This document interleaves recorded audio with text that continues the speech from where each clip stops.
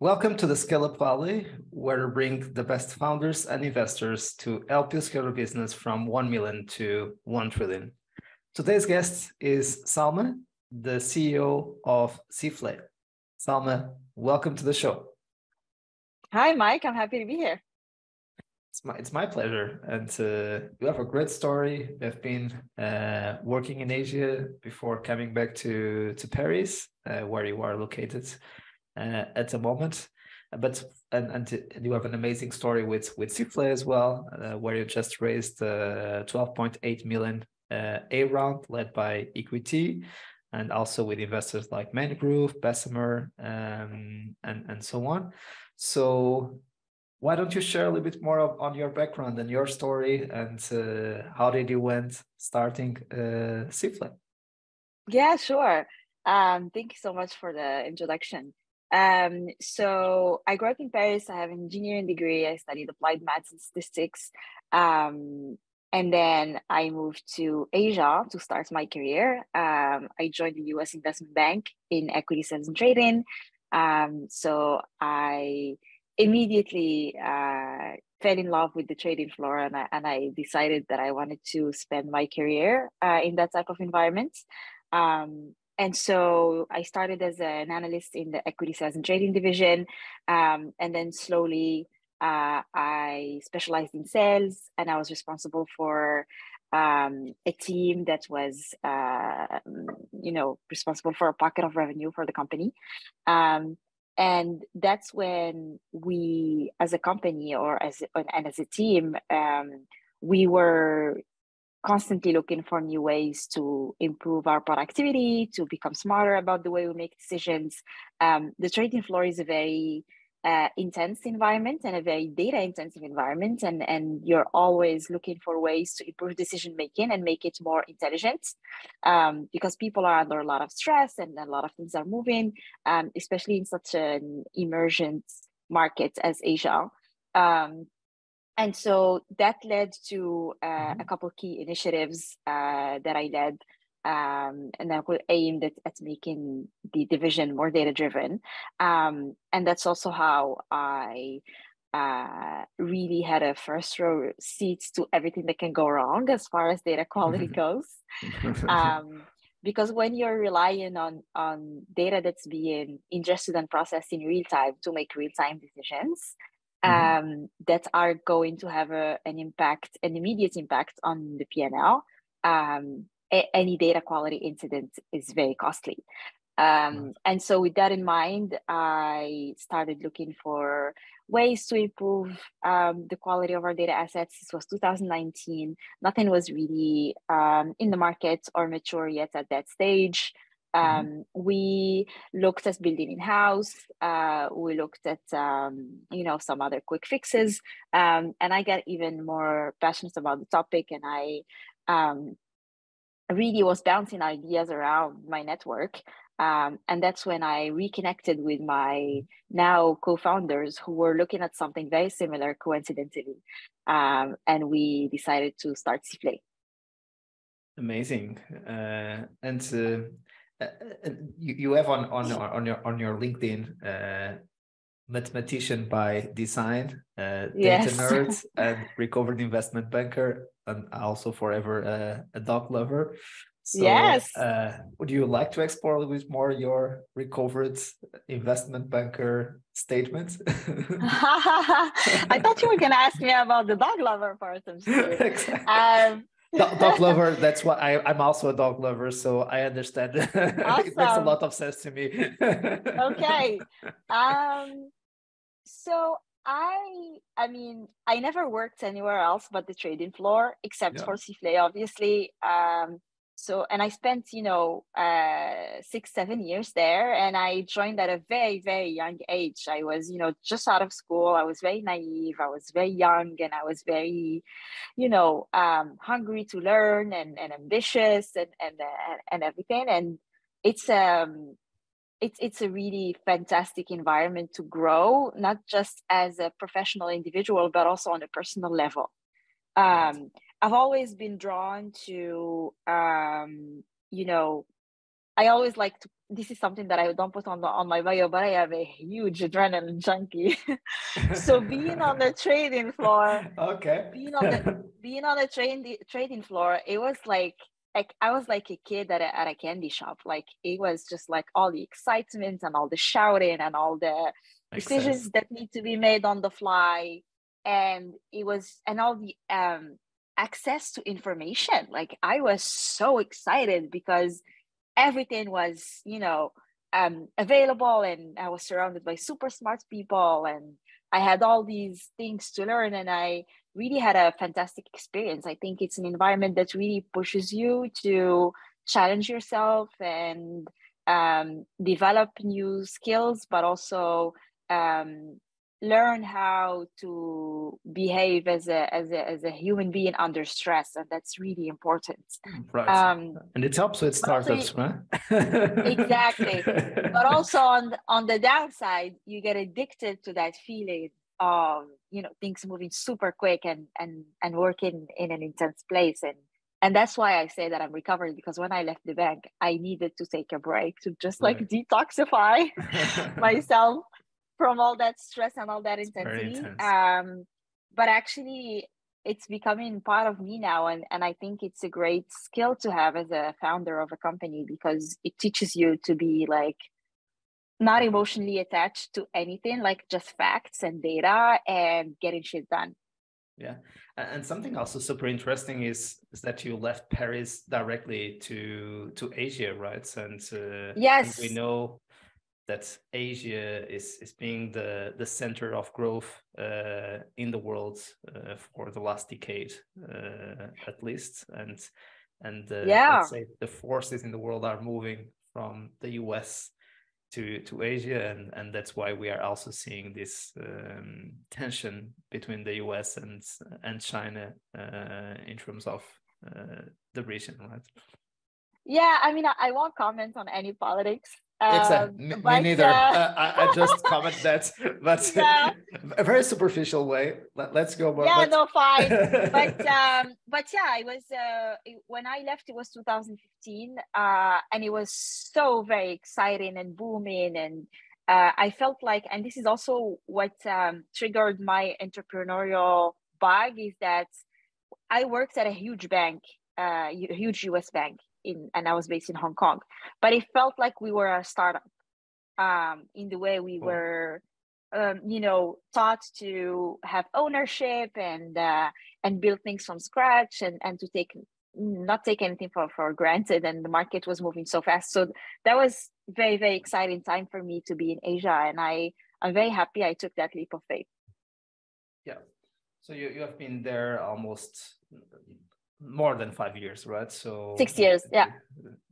and then January of 21, you, or maybe earlier, you were back to build Sifflet. Correct. Yeah. And you were talking about your co-founders. So what is the split of roles in your founding team? So of course you are the CEO, and then your co-founders. What are they responsible for? Yeah. I have two co-founders who are also great friends of mine. We've known each other for a decade. I actually went to school with one of them. And the third co-founder, or my two co-founders, are brothers. So that's how we know each other for a while. Yeah. When we were starting the company, people were like, this can go sideways, because two brothers and best friend, and the 2-3 of you are best friends, so this can really go sideways.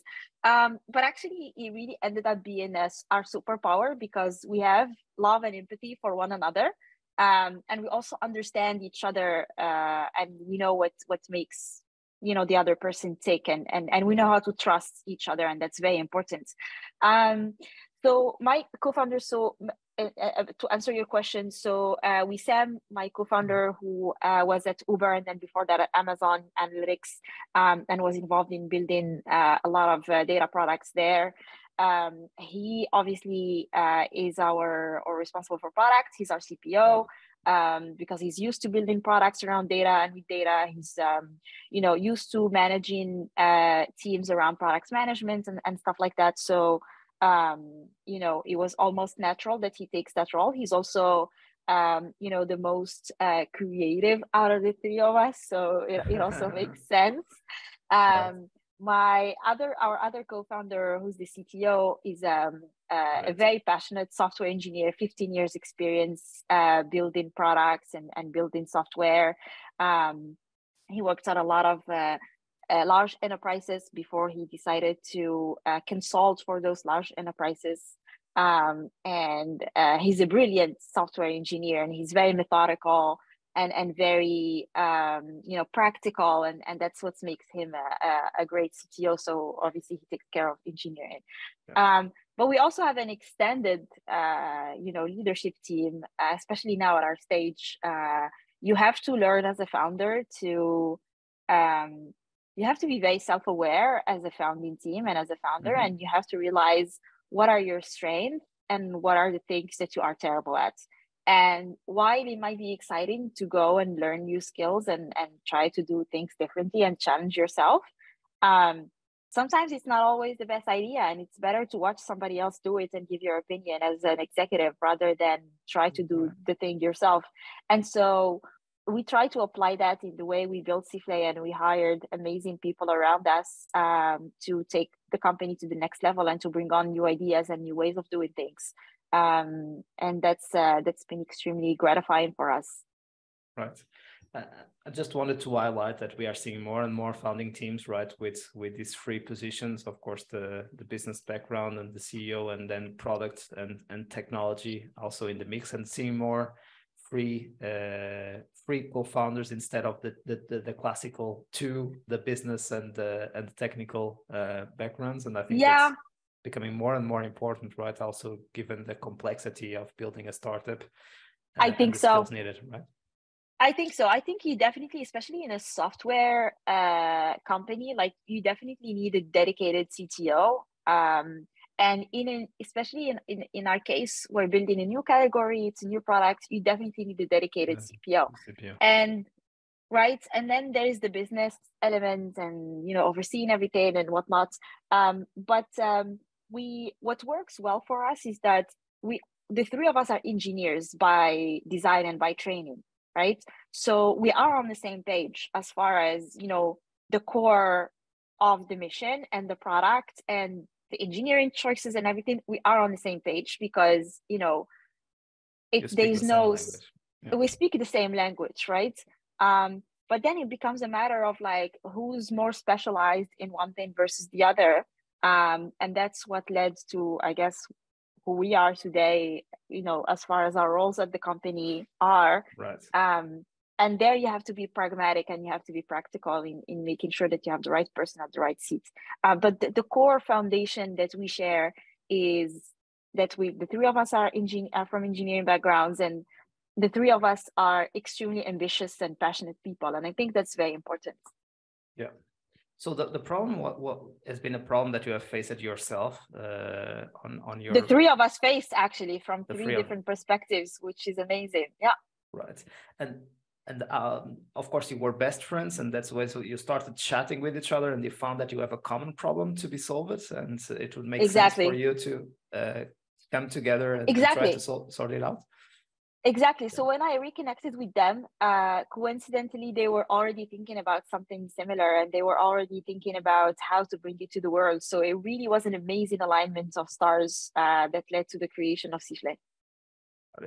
And could you repeat again, Salma, a little bit more on the developed position of Sifflet? What is your ideal ICP, et cetera, et cetera? Yeah. So for everyone to know, which is amazing, you started in January of 21, and 2 years later, you have raised the Series A, as I said in the beginning. So just 2 years, which is amazing from pre-seed or from starting the company to Series A. That's quite quick to get there in 24 months, right? So we would say between 12 to 18 months in between rounds. So you got there in 24. If we would need to go from pre-seed to seed and from seed to Series A, we would need at least 36 months, right? So in 24 you got to Series A. But anyway, we were talking about much more now about Sifflet, the problem that you are solving, the ICP, your value position, etc. Getting to know more about Sifflet. Yeah. Yeah, of course. So the problem that Sifflet solves is what we call data entropy. And data entropy is the state of, is very similar to thermodynamics and the word that is commonly used in the English language, which is a state of chaos and disorder and uncertainty around something, and in this case, around data, right? So over the past decade or so, companies have gotten extremely good at collecting data, finding new and innovative ways to store it in the cloud, defining analytics use cases, hiring very smart people to make those analytics use cases a reality and make them closer to the business and have a business meaning to them. But what these companies are struggling with, especially as they get addicted to the usage of data and they want to get smarter and more intelligent, is that the complexity of the data platform as a result continues to increase. And complexity is inevitable because, you know, as you're growing, as you're scaling, you're onboarding new teams, you might be acquiring businesses, you might be adding new use cases, you might be embracing, you know, machine learning or whatnot to get even to push the boundaries of what technology can do for your business. That it gets to a point where you definitely will have to be managing huge complexity. I used to frown, and anecdotally, just opening a parenthesis, I used to frown upon and be skeptical around the term of big data, but I think we are actually finally living in the era of big data. Big data wasn't 10 years ago. Big data is happening now because companies are finally getting to a point where they can actually collect huge amounts of data and use it and actually make sense of it. But that comes at a price of dealing with complexity, with dealing with bifurcation in the processes and silos and all of that. And that's not something, you know, that is that can be ignored. It's actually a big problem and a big hurdle to the adoption of a data-driven culture. And I've seen that play out at my previous experience. We see it play out with a lot of the companies that we work with at Sifflet. And that's what we call, broadly speaking, data entropy, right? So lack of trust around data, lack of visibility, the data is not traceable, we don't know where it's coming from, we don't know who's using it, we don't know where to find it, etc. And we built Sifflet to reduce that data entropy and allow businesses to really reach full potential with what their data can do and what their analytics platform can do and see an ROI on their data investment and data platforms, right? So practically speaking, Sifflet is a software solution that comes and sits on top of the data stack or the data technology stack and collects signals across different compartments of the data stack and translates those signals into what we call monitors or data quality monitors, meaning it will tell you when the data is deviating from a certain behavior. It will tell you when there is an abnormal behavior. It will tell you when there is an anomaly, things like that. And the monitors can be defined, you know, obviously either fully automatically, where you just trust the templates that are provided by Sifflet, and these templates are, you know, probably cover 80% of data quality use cases. And then there is that 20% that is very specific to each business and very specific to each use case, where we give the user the freedom to define their own use case. So that's broadly speaking, you know, what Sifflet's ethos is about. Now we want to make sure that people, you know, are incentivized to incorporate best practices around data quality and stuff like that. And the number one reason from what we see why data quality frameworks fail and have poor adoption is because there is no accountability, there is no, you know, there's a lack of actionable insights or anything like that you can, the decisive thing that you can make out of the anomalies or the alerts that you receive. So because Sifflet has that top of stack, universal, comprehensive layer, we are also able to compute what you call data lineage, which is a representation of the dependencies between the different data assets. And that's actually a very powerful information, because when Sifflet detects an anomaly, both data engineers and data consumers are able to trace back where the problem is coming from and how it's likely to impact the business. So they can actually take action. And that's a key piece that was missing to the puzzle in a lot of traditional data quality management frameworks so far. And that's something that we are bringing to data practitioners today. But it's kind of your secret sauce or your differentiation, your IP. And in terms of the ideal customer profile, Salma, Yeah, so we target any company that is growing at a certain scale and has a certain level of complexity in their data stack and their data platform. So it can go from, a digital native company that is about to IPO or just IPO'd, all the way to global multinational organizations. So our product is built in a way that it can cover a variety of use cases and cater to a wide range of industries and types of data platforms and type of technologies. Right, so kind of mid-market and enterprise, and Exactly. at the same time sector agnostic. In terms of Correct. Geographies, do you have any specific target at the moment? Is it mainly France or? Not at all. We actually have been international since day one. Our very first customer was in the US. And today we have customers in Europe, in the UK, in the US, in Asia.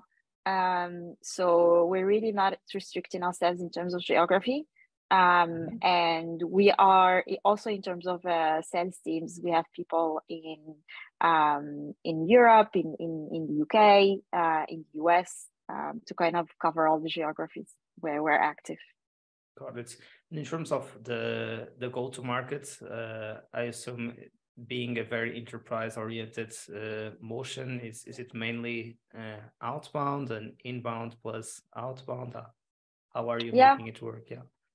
Yeah, it's a mix of both, to be honest, because it's a new category, it's a new product. People are not aware of what the products can do. Lots and of what content.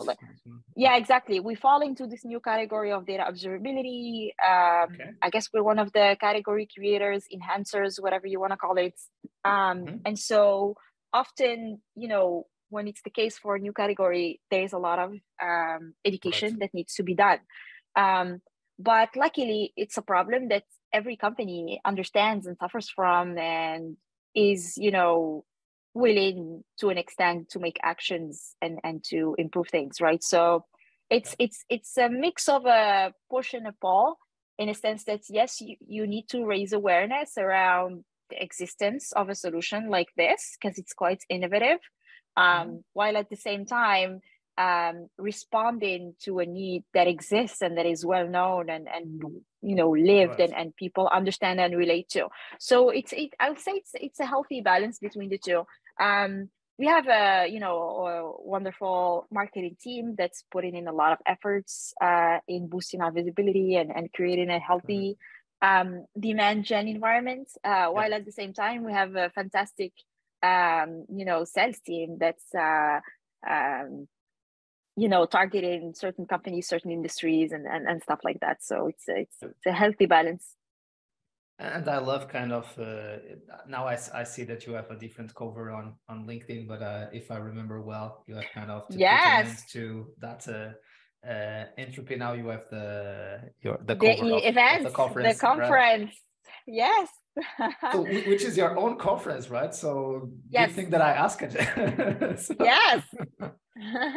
What is that about, the conference that is related with the go-to-market that we were talking about, the content, the education, right? Yeah, exactly. So it's our annual conference. This is our second edition, because obviously the company is 2 years old. So we did have a first edition. Exactly. We did have a first edition last year that to my surprise was a decent success. I wasn't expecting it. So this is our second edition this year, and this year we're trying something slightly different. Last year was fully virtual. And we had people like the founders of Airbyte, the founder of Manta, the field CTO of Big ID. We had a very senior person from State Street in the data governance team. So we had a decent caliber of people, I would say, that were, crazy enough to speak at a first time ever conference. But that speaks to how amazing the data space is. Right. Everyone is approachable and everyone is passionate about what they're building. So this year's edition, we're trying something slightly different. We're doing a hybrid mode where the team is going on tour, and we're going to be hosting in-person events in a few cities. And then we'll have a full virtual day in June. So the London event is happening on 27th of April, 20th of April, I think, if I'm not mistaken. Yes, I can tell you, London is April 20th. April 20th. Paris is April 27th. Thank you. Yes, and the virtual, June 8th. Yeah. The virtual is June 8th, and then there will be an event in New York and another one in San Francisco that are going to be announced soon. So that's still New York. That's and the San Entropy Francisco, conference. So both East and West Coast. Yeah. Well then. Yeah. And London and Paris. So the main tech hubs. It's only missing Berlin here on your. Actually, yes, we did think about Berlin. We might do it in the future. We did think about Berlin. We have an amazing community there. We have amazing clients in Germany in general. But we did think about Berlin. We thought about Barcelona. So maybe an amazing place Stockholm. as well. Stockholm. We're going to Stockholm in May for the data summit. So we might host like a drinks or something. But next year there will be more of a bigger tour. We might go to Singapore. Who knows? Exactly, a global one. It will be the third edition, so you need to add new flavors to the conference, and also to spark the ambition of the team. But it's pretty impressive, the second edition already being a global tour. So it would be much more comfortable to just do it virtually, or even doing it in person in Paris, and the rest virtual, and that's it, right? So congrats, kudos to the team for stretching you to make it bolder. So and we were talking about go-to-market, the importance of this is a new category and all the effort that brings with it, and the pros and the cons, right? So it's a new category. You can be one of the leaders of the category. This is also a growing total addressable market in the upcoming decades. You were also talking about something really important earlier on, which is the timing. So we all hear about these buzzwords like big data and so on, but then when it really comes mainstream or early mainstream, it takes a decade or 2 decades when we really start seeing the benefits of those buzzwords, and that's what is happening in a certain way in data, right? So that's definitely now that we are seeing the value of the new technologies to solve those problems that we were seeing some years ahead, but we were not being able to work on solving those problems. Cool. And in terms still with go-to-market, I assume being an enterprise motion, partners will be an important channel as well, but it might be too early still, as it's a new category. It's not a very matured, let's say, category that you could start already working with partners and training partners and ensuring that that you educate them again, so you are able to grow much quicker by having them implementing and getting access to the clients with their brands as well. Yeah, we do work with a few partners, and the partners are extremely important to a business like ours, because we are still a small company, and we want to leverage as much external resources as we can. So no, we definitely work with partners, and it's definitely something that we want to do more of as we scale our go-to-market, broadly speaking. Got it. Cool, but you still see that this is a new channel that is building, like it happens, right? So we will start seeing more traction coming from that motion, let's say, Yes. more maybe at Series B or a little bit later on your Series A path, Yeah. right? Mm-hmm. And tell us more about also the story of the evolution of the company and the fundraising milestones, and what has been your experience and the lessons learned during the fundraising. So if you can get back to what has been your initial round, when has it been, and so on. Yeah. So maybe before I speak about the seed round, maybe worth just mentioning a couple of things about really the first days of the company. So technically speaking, we did start, as in like quit our jobs and decided to start this full time around January 2021. Mm-hmm. But we actually started looking into it seriously around March 2021. And that's when, the three of us kind of like got an office and things were starting to look serious. And we started initially, we were looking for a few design partners to test out this theory that we had and what we wanted the product to look like, and kind of validate it before going full force on something. Mm-hmm. Which was extremely well received and encouraged us. And, we realized that there was something that could be built, and we wanted to take advantage of the market timing. And so we decided to raise a seed round to hire an engineering team. Mm-hmm.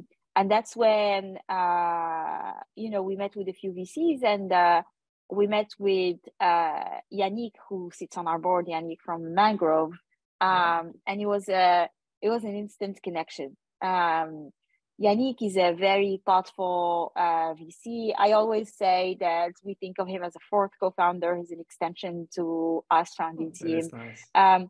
Very patient, very thoughtful, and he got extremely excited about what we were describing, and he got hooked on the idea and he wanted to invest. So that's how it happened. So Mangrove led our seed round. There was participation from a few, high-profile business angels and Bessemer and a few other amazing people. But super impressive. Also seeing Bessemer getting in so early, right? It's not common. Yeah, actually in Europe they do seed round. Alex Ferrara is the guy. Yeah, he's based in London. Thanks for correcting me. Yeah. I thought that they were a little bit later stage in Europe. Because I know he's and Bessemer, generally speaking, they are interested in kind of making it known that they also do seed rounds. So okay, cool. It's a tiny shout out there. So we started working with the two, extremely helpful, and then we hired an engineering team. Essentially, in the beginning, it was predominantly engineering. The company, we were, I think, 12, 13 people. And then we launched the product to the market in March 2022. Got it. That's when, the product was... So almost 15 months later. And when did you raise the seed rounds, Salma? In November 2021. Got it. So, and you skipped kind of the pre-seed round. So you went... we didn't do any pre-seed. Exactly. Yeah, we didn't do any pre-seed. On purpose, or because you thought that you would prefer to test the waters first, validate the problem, see the interest in the market? I mean, this might be naive, but I feel like the difference now between seed and pre-seed is just terminology, because you still see some pretty decent pre-seed rounds. we just went and raised a seed, which was, a decent seed. And we were like, let's just get down to execution, because the idea was not to raise a round every 2 weeks. Like that's not the business we're in for. Right. So we were like, let's raise an amount where we're going to be comfortable executing for a couple of years, and then we'll see how things go. So that was our seed round. And the product launched in March, and it was, we saw great early signs of traction and great early signs of product market fit, which was, for our stage, quite unheard of. Yeah. Thank you. And then we got approached by a few VCs for the Series A. So that's how the Series A happened in October, November 2022. That's super impressive. So January 21, you start the company. March 21, we start the company, actually. Okay. So March 21, you start the company. Then you raise the seed rounds in November of 21. March 22, 12 months later, you launch the product. And January of 23, you raise the A round after initial traction and that seems signs about of right. product market fit, right? That seems about right. We closed the Series A in December, so it was a 2022 you announced deal. In you announced it recently in March. Yeah.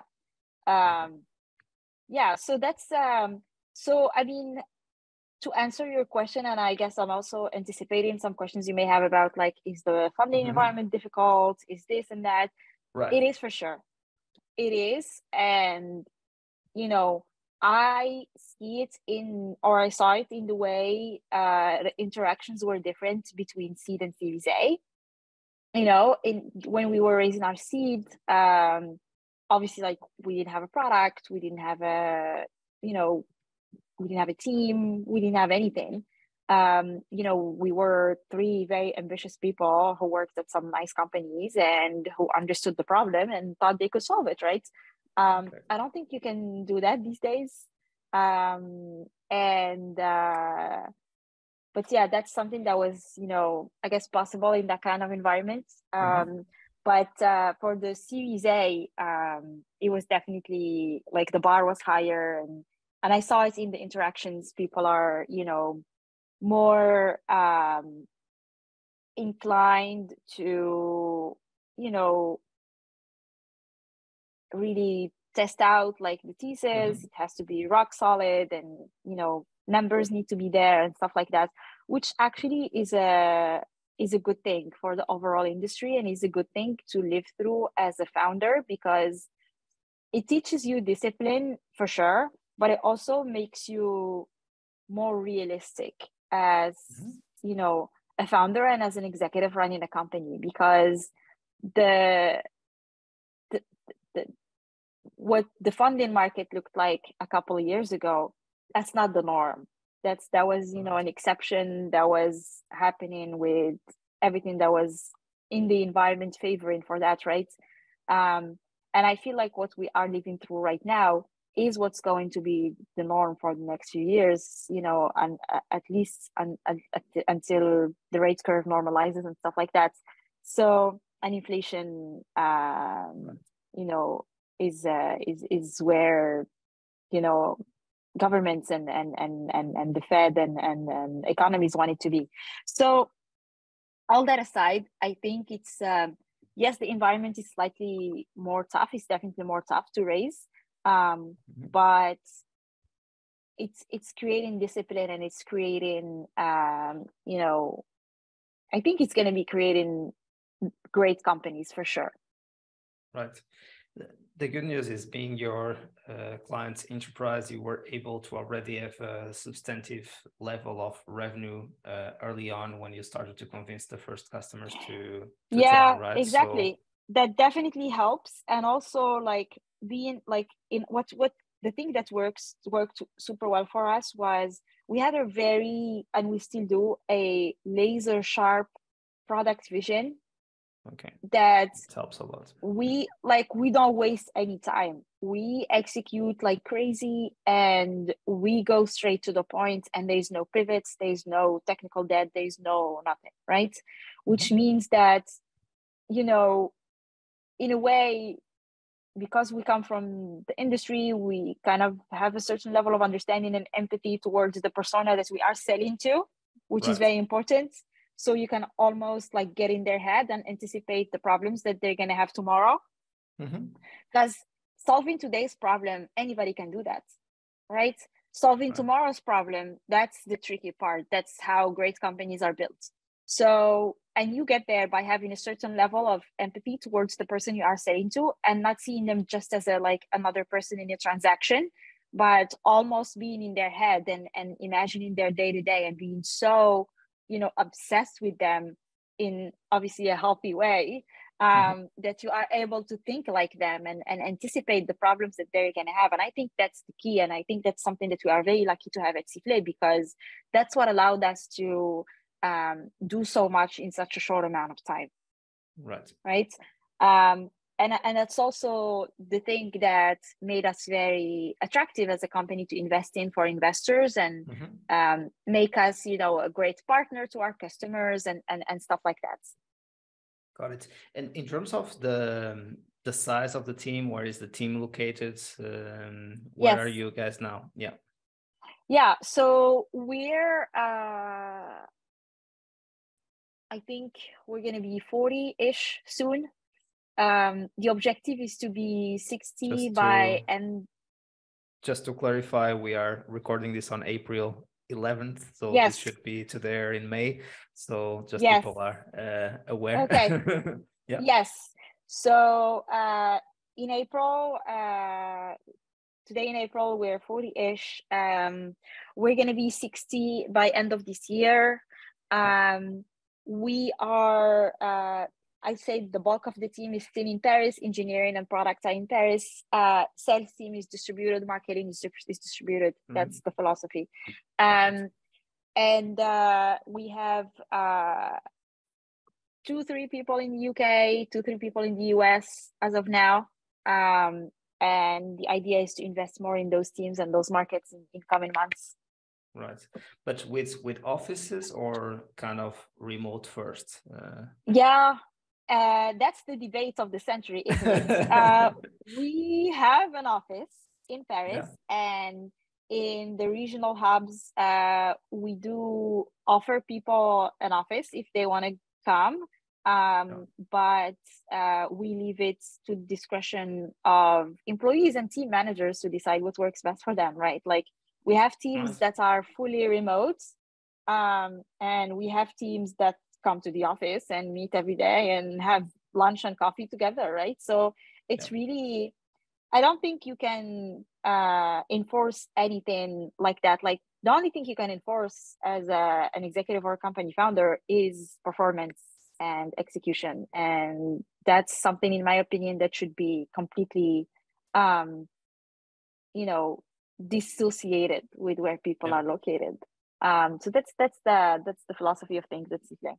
And I'm seeing and listening here on the show that's also preparing the company early on to be a remote first company, even if it doesn't end to be.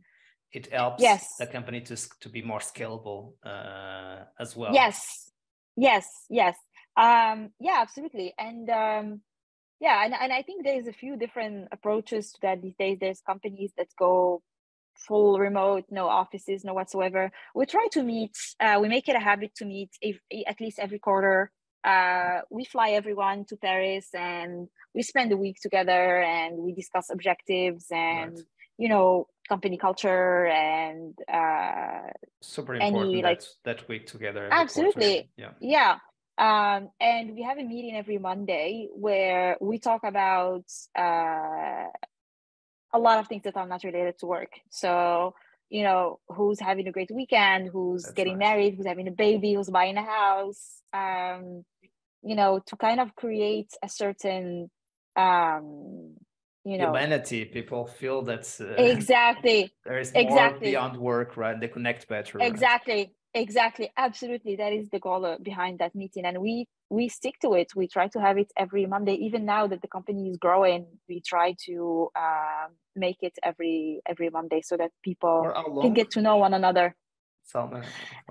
Initially it was a 20-minute meeting, then it was 30 minutes, now it's 45 minutes. But I think it's It's a important. good Like investment. Yeah.